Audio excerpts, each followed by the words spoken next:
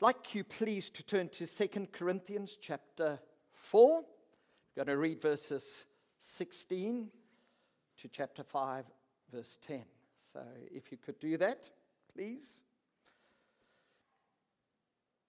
2 Corinthians chapter 4, and we want to read from verse 16. Verse 16 says this, "Therefore, do not lose heart. Though outwardly we are wasting away, yet inwardly we are being renewed day by day. For our light and momentary troubles are achieving for us an eternal glory that far outweighs them all. So we fix our eyes not on what is seen, but on what is unseen. Since what is seen is temporary, but what is unseen is eternal. For we know that if the earthly tent we live in is destroyed, we have a building from God, an eternal house in heaven, not built by human hands. Meanwhile, we groan, longing to be clothed instead with our heavenly dwelling, because when we are clothed, we will not be found naked. For while we are in this tent, we groan and are burdened, because we do not wish to be unclothed, but to be clothed instead with our heavenly dwelling, so that what is mortal may be swallowed up by life.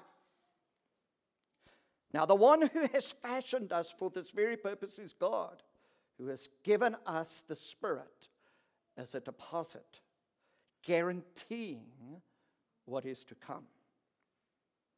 Therefore, we are always confident and know that as long as we are at home in the body, we are away from the Lord. For we live by faith, not by sight. We are confident, I say, and would prefer to be away from the body and at home with the Lord. So we make it our goal to please Him, whether we are at home in the body or away from it. For we must all appear before the judgment seat of Christ, so that each of us may receive what is due us for the things done while in the body, whether good or bad. Father, as we bring ourselves before you, as we submit ourselves to the Word of God and to the Spirit of God, as He fashions us, as the Scripture says, for this very purpose, we pray that we would hear your voice speaking to us this morning in Jesus' name. Amen.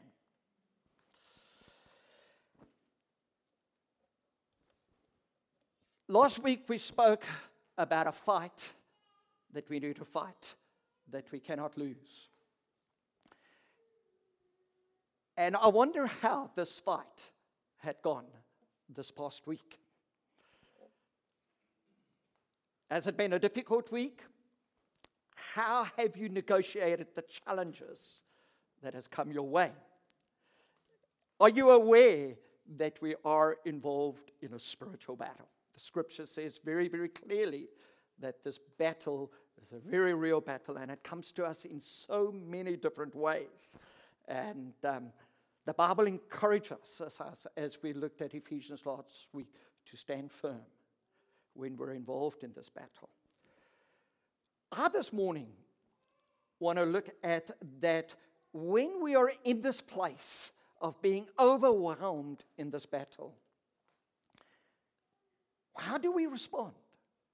And oftentimes I think when we're involved in a fierce fight, when circumstances are against us, when the pressure is really, really on, how do we respond? And I think oftentimes we need to learn in life to ask the right questions when we are faced in this battle. I yesterday went for a walk, and we're looking after someone's dog. Please, that doesn't mean that I'm going to look after everybody's dog in the church. And so we are looking after this family's dog, and Maisie, she's a lovely dog. Her and I have become good friends. Jenny is staying at the house and I'm taking Maisie with me. And no. Maisie is just a beautiful, beautiful dog. And as we go for the walk, Maisie would go into this place and that place, and she would go to do her business. And so we're not quite familiar what all needs to happen. So Maisie and I went for a walk yesterday, and she went to do her business outside of someone's garden. But there was a wall, and it was just a patch there, and the neighbor came out. And the neighbor started to give me a lecture. Have you ever had a lecture from someone? And particularly when you're out in the open, you don't know them. And I thought it was just going to be a quick rebuke. And the word that I've learned here in Switzerland is the word, what? Entschuldigung. Sorry. And so I had said the word probably about 10 times. Entschuldigung, Entschuldigung. And explained myself in German. And really it was a neutral piece of ground, but he said it was private ground, and I said, sorry, I didn't know that. And then he just laid into me. And the pressure was on for me to respond back to him and to react. And all that I could do was to try and be really, really kind to him. But the more I showed kindness, the stronger he got in his rebuke. And that went on and on and on. And eventually I just said to him again, Entschuldigung. And he started speaking in English. His English was perfect. And then he said the same thing that he said to me in English that he said to me in German. So that just carried on. And right in that moment, I had to ask myself a few questions while I was under that pressure. And poor Maisie was there on the ground, and Maisie just looked at me. She looked at the man, and her ears dropped, and she just lay down. And so Maisie understood German a whole lot better than what I did. And so as I walked away, I realized that when we're under pressure like that, we need to learn to ask the right questions. And when we are involved in this fierce battle that we are involved in, and there are times when it's smooth, and then suddenly it becomes a little bit more difficult as we walk through life. And when you look at this passage of Scripture that we've just read, we see that Paul writes to the church at Corinth here. He, twice in this chapter, says, we do not need to lose heart. He says, we do not lose heart in verse 1 and then also in verse 14. The phrase lose heart means not to be discouraged. And it is so easy for us to become discouraged. I must be honest, I'm reasonably strong on the inside, but I walked inside the house after that. I didn't even take Maisie for an extended long walk. I just took her on I got cleaned up very, very nicely, no marks left. Walked into the house, and I just said to Jen, I said, I just feel devastated. Can a man like me just feel devastated?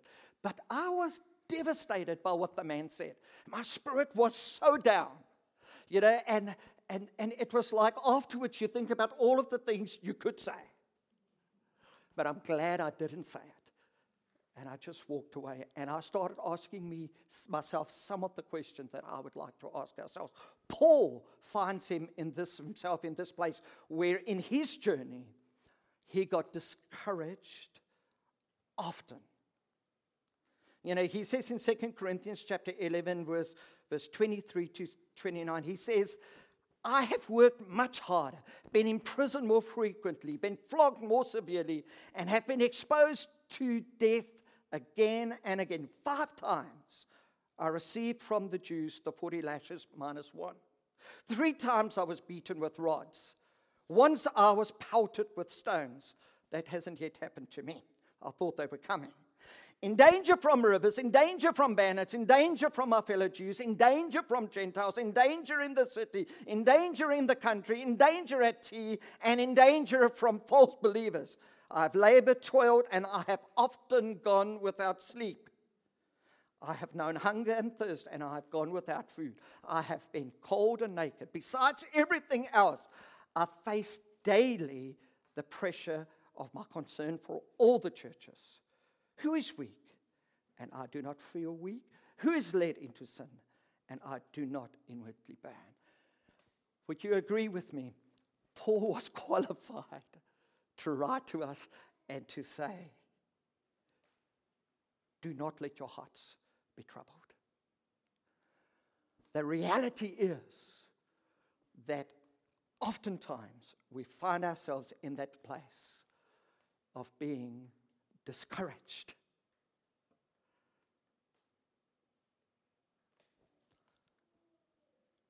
Instead of lashing out, instead of losing your temper, instead of going in the direction that you normally go into when you're in that place of being overwhelmed, why don't you just take a step back and ask yourself 3 questions when you find yourself in this battle? And these are the three questions I would like us to look at this morning. Firstly, when you are overwhelmed, I think the question that we should ask is, what do I feel, or how do I feel? Secondly, the question that we need to ask ourselves is, while you're overwhelmed, what do I see? And then thirdly, while you're in this challenging situation, the question that I think we need to ask is, what do we believe in the midst of this time? Just 3 questions I would like us to look at. Paul says in 2 Corinthians chapter 4, verse 1, he says, therefore, we do not lose heart. Though outwardly we are wasting away, yet inwardly we are being renewed day by day.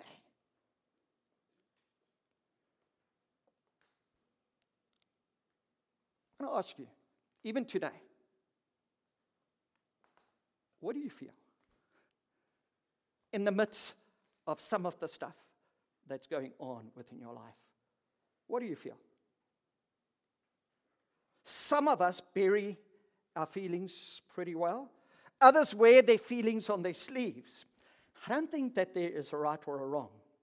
You must, however, bring your feelings under the lordship of Jesus Christ.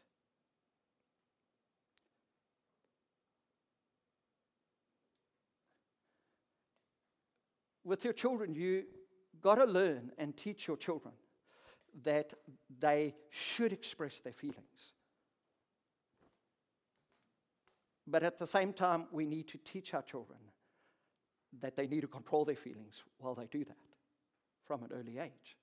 I think it is exactly the same with us. I think my generation or my parents' generation suppressed their feelings, and they taught us to suppress our feelings. I think the generation that we are involved in is pretty good in speaking about our feelings, probably better than any other generation before us. But I think the problem with our generation now, with our children, is that they don't always know how to manage their feelings very, very well. And I think it is similar when we are overwhelmed by certain circumstances within our lives. When you're overwhelmed, I think it is a very, very good practice to ask ourselves the question, just what am I feeling at this time? You may be saying, Peet, you're turning into a psychologist today. But you know what? When I sit with people and when I talk to people, if I can get them to express their feelings, it is half the battle won. Half the battle won. In a marriage situation, if we can't express our feelings to each other, we're about to lose the battle. When our children do not learn to talk to us, not only are we slow and not able to teach them some valuable lessons, I think we as parents lose out on insight into their lives that I think is incredibly precious. We've got to teach our children to talk to us. And some of you are so good at it. But then we need to understand one thing. We need to understand that God is interested in our feelings. Have you ever heard people say that hey, our Christianity is all about faith. Our Christianity is all about believing the word. Your feelings are just not important. I grew up within a school of thought like that. And I've learned that the only way that we can actually get into a place where we hang our feelings on the Word of God is to understand that Jesus, that God actually cares about what we feel. I want you to remember that Paul tells us what his feelings are. He is so open about what he's gone through. He tells us about the difficulties. He says, I've got this thorn in the flesh. I have asked God 3 times to remove it. But he didn't.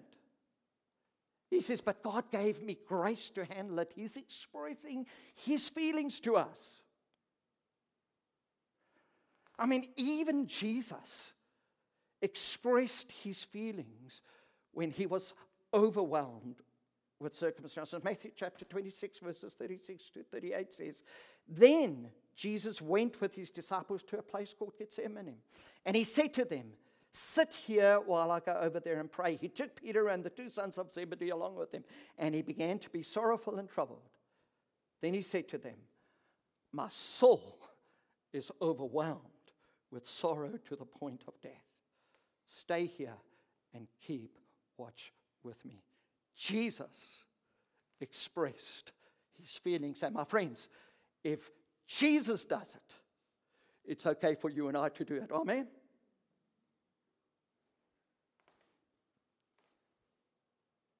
I think we've been sold a lie by the enemy to say, do not express yourself. Jesus did it so well. We need to ask each other, what do you feel? And I find that particularly with men, the automatic answer is, no, I'm doing well, I'm coping well. But I've learned to ask that question to men in the company of their wives. That oftentimes we get the authentic answer. We're not doing too well. Have you ever heard people when you ask them, how are you doing? And the automatic answer is, what's the Christian answer? I'm blessed. I no longer use that word. I'm blessed. And you may be blessed. But so often I found out that way down below, there's all kinds of stuff. And when you start to get people to talk, there's some real things behind it. You see, my friends, for you and I to deal with this fight that we are in, a fight that we cannot lose, as Christians, we got to learn to become honest about what's going on inside. If you talk to me for any length of time, you'll find out what goes on inside here. I think that's why I've been able to cope, and sometimes cope very, very well, because I'm able to talk about what goes on inside of me. Got to learn to do it. Jesus did it. Paul did it. The Bible shows us example after example after example to do it. And this point I want to labor because it is a point that we often just skip over. Know that when we get together, I'm going to ask you, Amelia, how you feeling? Joe, how you feeling? I've got a new friend here today with us. I'm going to say, Hector, how you feeling? Hector and I got together on Thursday.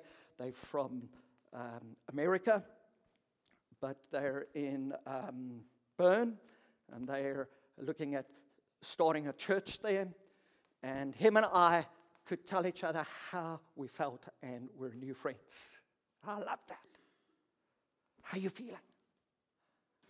Let's start there with each other. I want us as a church to be an authentic church. And we start at that point to get to point number 3, where we find out what we actually believe in that situation. Oftentimes, we start with what we believe, and that's not the right point to start when we are overwhelmed. Start with, how do you feel? How do I feel in this situation? The second question that we need to ask ourselves, have a look at 2 Corinthians chapter 4, verses 17 and 18. And this is what the scripture says. For our light and momentarily troubles are achieving for us an eternal glory that far outweighs them all. So we fix our eyes not on what is seen, but what is unseen. Since what is seen is temporary, but what is unseen is eternal. When you're overwhelmed, we need to ask ourselves the question, what do I see? Now, I'm studying for my motorbike license. I've got to go for my license at the end of the month, and I am dead scared about it. Someone told me as we were just before the service, they said that tomorrow they doing their citizens exam. And suddenly when he told me all that it involved, I felt like me doing my motorbike exam pales in significance with that. But what my instructor had taught me as I went through all of the lessons with him, and as we were driving, he says, when you drive with your motorbike, you never look straight in front of you. You always look out on the horizon when you ride. So when you come to a corner that goes you on the outside end of the corner, you don't look in front of you, you look like 20 or 30 meters in front of you. You always look out into the distance. And so he would say to us, what do you see when you're driving? And you know, as I thought about this passage, this is what came into my mind. When we're overwhelmed by circumstances, my friends, what do we see? What do we see? You know, and it just kind of like helped me, and the Bible helps us here. The Bible is so incredible. The Bible says, don't just look straight in front of you. Yes, you've dealt with your feelings, you've expressed your feelings, but now there's a next step. Don't just look down here, because if you look here, you are actually going to have an accident. Just look way out of there. Have vision as you go. And so often when we are overwhelmed, we're stuck in our problem. When we're stuck in our problem, we look at our limitation. When we look at our limitation, my friends, it is so hard to see what God is doing and how God is opening the door, and we lack vision for the provision of God. My friends, remember I said last week, we are in a fight. We're fighting a fight that we cannot lose. If we lose sight of that truth, that is the prophetic vision that God gives us when we feel like we are defeated. My friends, the victory is only starting. That is God's promise to you and I. When we are weak, my friends, that is when God is ready to step in, and He is to give us what we need, because 2 Peter tells us that He's given us everything we need for life and for godliness. What do you see whilst you're overwhelmed? When this guy started to lecture me, all that I could see as I was looking down was what my response was going to be to him. And just the week before, I prayed this prayer over my life again. I said, Lord, one thing that you've taught me in Switzerland is that that the fruit of the Spirit called self-control is my major asset. And so self-control is such an important thing. And I'm so glad that the Spirit of God came and He helped me to be self-controlled within that situation. Suddenly, I didn't just look right in front of me, but I had a vision of what the way looked forward. I don't want to create more problems for the people whose dog we're looking after, so I was self-controlled. Did I want to defend myself? Absolutely. Did I want to argue with them? Oh man, yes. Give me that fight. But that was not the fight that I should be fighting. My friends, I had to look way ahead of me. This is what Paul says. For our light and momentarily troubles are achieving for us an eternal glory that outweighs them all. My friends, your troubles that you are going through now is a credit for what you're going to receive into the future. So, the more fierce the pressure, the greater the reward. And my friends, if I have to suffer for Christ so that His glory can be revealed, bring it on. Bring it on. Because here elsewhere in Scripture, it tells us that our suffering, when we are weak, He becomes strong. It tells us that when we are broken vessels, God's glory has a chance to shine through. So, my friends, if you are being overwhelmed, know what God has promised. My friends, when you ask yourself the question, what do I see? That is when the promises of God comes in full view of your life. Full view of your life. If we look straight in front of us, we do not see the promises of God. When we look ahead, we see the promise of God. So I want to ask you the question, what do you see? This is what Mark Twain says. You can't depend on your eyes when your imagination is out of focus. When you have a vision, you have imagination, and you start to see a whole lot more clearly what you're going through. Those of you who are new in Switzerland, the first month is great. The second month becomes very complicated. The third month, even more complicated. After 9 months, you said, what have I done? I want to go home. My friends, do not look at your immediate troubles. Let God give you a vision for the future. Jen and I, we were just saying this week, we said, just the thought of next year being in a position where we possibly could go for our passports, it just scares the living daylights out of us. We're so intimidated by that process. Why? Because we're looking at what's in front of us. We need to look at the glorious picture that God has for us. And you need to do the same thing. And then lastly, when you're involved in this fierce battle, what do you believe? What do you believe? That's probably the most important question we should ask. But don't start there. Start with, what do I feel? Then with, what do I see? And then end with, what do I actually believe? You see, when this man was going at me yesterday, what was more important? What he thought about me, or what those who know me think about me?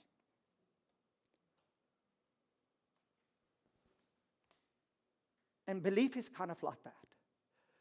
Belief is a faith in what is written down. Faith in God's word. What do you believe when the pressure is on? My friends, oftentimes when the pressure is on, it tells us what we actually do believe. Now, if this man was way out of line, and as the man was just going on, I just said to him, look, you've made a wonderful point, and I'm so sorry that I didn't see that. Please forgive me. And I repeated that a few times. I repeated it in Afrikaans, English, German, Dutch, Russian, Ukrainian. No, I didn't. But I tried. I tried to make myself so understood. And I was genuinely sorry. And I wanted to say to him, Maisie is genuinely sorry. But my friends, 2 Corinthians chapter 5, verses 6 to 10 says this. Therefore, we are always confident and know that as long as we are at home in the body, we are away from the Lord. My friends, Radhakrishnan, your father is with Jesus now. Now you know that. In this crisis, that's what you believe. I know that Wayne's mom, I knew Wayne's mom well. I've met her several times. She is with Jesus. In that crisis, the truth that we believe is this, that they are with Jesus. That's the truth that we hold on to. Wherefore, we are always confident and know that as long as we are at home in the body, we are away from the Lord. So, my friends, this life, this is what we learn in this passage, that this life isn't the only life that we have. This life doesn't matter as much as we think it matters. We've got to have a vision beyond this life. So the suffering that we go through in this world cannot be compared to the glory that will be revealed one day. Are you able to say yes with me on that? Then we will make sacrifices for the sake of the gospel. Then we will make the right choices while we are here. This is not the end all. All that I do know is that I'm not going to take dogs for a walk in heaven one day.